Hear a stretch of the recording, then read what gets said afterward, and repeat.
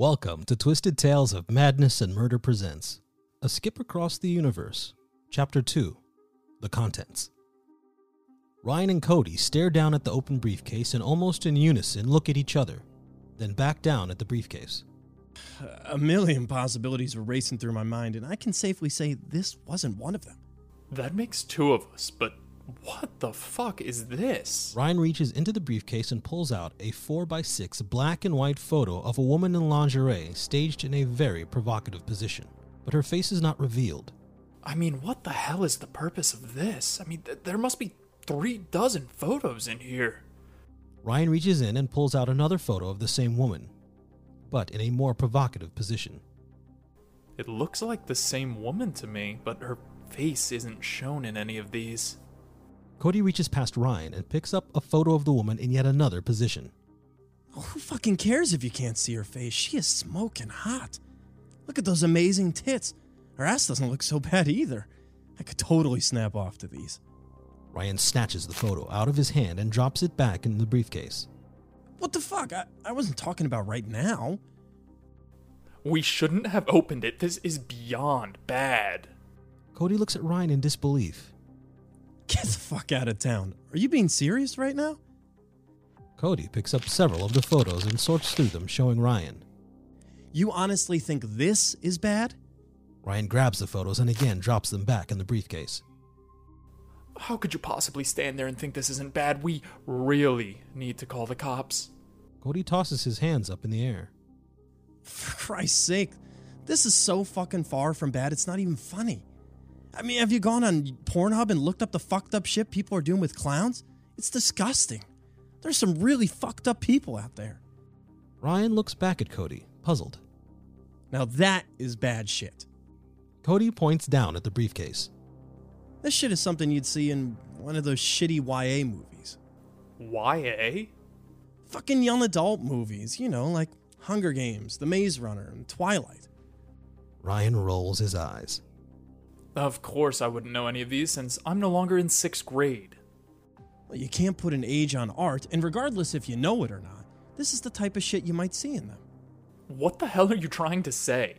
I'm saying it's not bad. It's fucking PG-13 material. I don't even know what I was thinking listening to you. I should have just called the police from the get-go. Cody turns his attention back to the briefcase.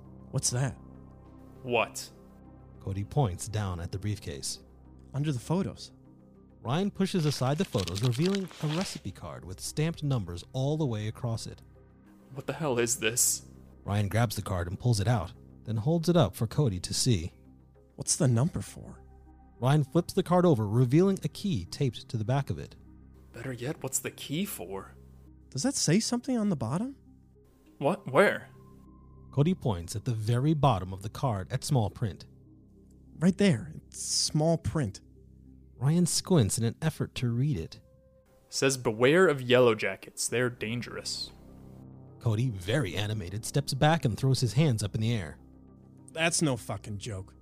When I was little, we were playing a game of baseball in the cul-de-sac and needed a second base, so I grabbed a rock from under these bushes, and the next thing I knew, I was surrounded by a shit ton of yellow jackets. Those little bastards stunned me all over the fucking place. Cody points down at his crotch. Little fuckers even got in my pants and stunned Mr. Dangle.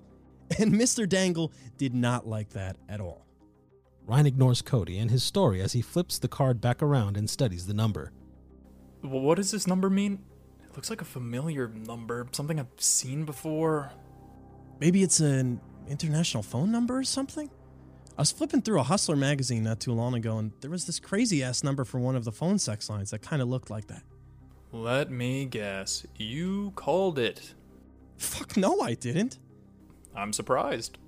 Those bitches charge you right out of the gate. I ended up calling one of those 800 numbers and busted my nut to their preview.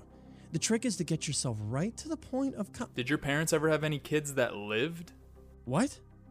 Never mind. Ryan turns his attention back to the number. I can assure you that this is no international phone sex number, or any phone number for that matter. Ryan leans back in the chair. It's something else. Cody paces back and forth behind Ryan. Yeah, it's something else, but what? Ryan snaps his fingers, startling Cody. Oh, how could I be so stupid? They're fucking coordinates. You mean like GPS? Exactly like that. I was gonna say that. Oh, I'm sure you were. Ryan jumps out of the chair and goes over to the computer sitting on the counter and powers it up. Now, if I am right and those numbers are some kind of coordinates, then once I enter them in, it should bring up a location. The computer screen comes to life, revealing a woman having sex with a clown. Ryan looks at Cody. Really? Those bastards.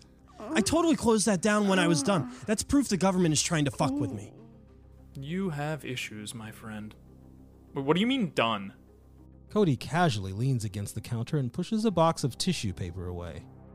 Ryan looks over at the tissue box, then down at the keyboard, then his hands. Whatever you do, please never bring a black light into this house. Ryan turns his attention back to the keyboard and brings up Google. Read me that number. Cody grabs the card. Longitude is 47.339588. Ryan types in the number. Latitude? Negative 122.285445. Ryan types the numbers in and pushes enter. Well? Give it a fucking minute. Here we go. Ryan leans in, looking intently at the monitor. That's very interesting. What is it? Well, apparently those coordinates are smack in the middle of Olympic National Forest. Really? That's what it's saying. Ryan scrolls down the screen, seeing the same information over and over. Cody walks back over to the briefcase and looks at the photos. So you're telling me this chick is out in the middle of the Olympic National Forest dressed like that? No, I mean, yes, but these photos obviously weren't taken in the woods. I'm saying the coordinates are telling me the Olympic National Forest. Are you sure you entered them in right? Yes. Well, I guess this means we're going on a camping trip. What the fuck are you talking about? I'm saying we have all that camping shit in the shed, so let's go rescue that chick. No fucking way. We have no idea what's out there.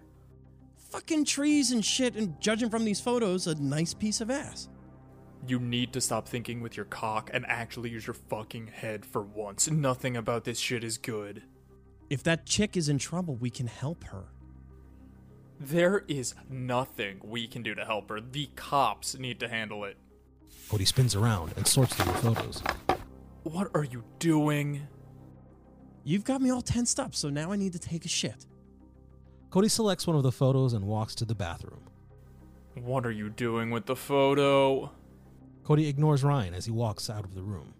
Cody walks into the bathroom, shutting the door, then pulls his pants down as he sits on the toilet and gazes at the photo. You are so fucking hot. Cody suddenly freezes as the woman in the photo begins moving. Holy shit. Cody rubs his eyes in disbelief, then cautiously watches as the woman seductively moves her body, then, without warning, moves her lips and speaks. Don't worry, baby. He'll go now. What? Cody.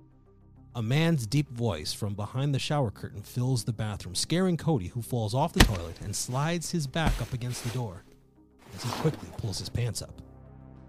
Don't be afraid, Cody. I would like you to pull back the shower curtain. I ain't doing shit until I know who the hell is in there. You have no reason to be alarmed. You can consider me your friend, and you have nothing to fear because I can help you. Is that so? Cody slowly slides up the door and in the process glances down at the photo of the woman who is no longer moving. What the fuck is going on? You can certainly choose to walk out that door, Cody. But I assure you that if you do, bad things will happen, and your life will spiral out of control. Cody grabs the door handle. How the hell do you know that?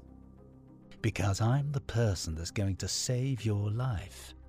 Cody lets go of the handle and slowly reaches across the bathroom, grabbing hold of the shower curtain and in one quick motion pulls it back.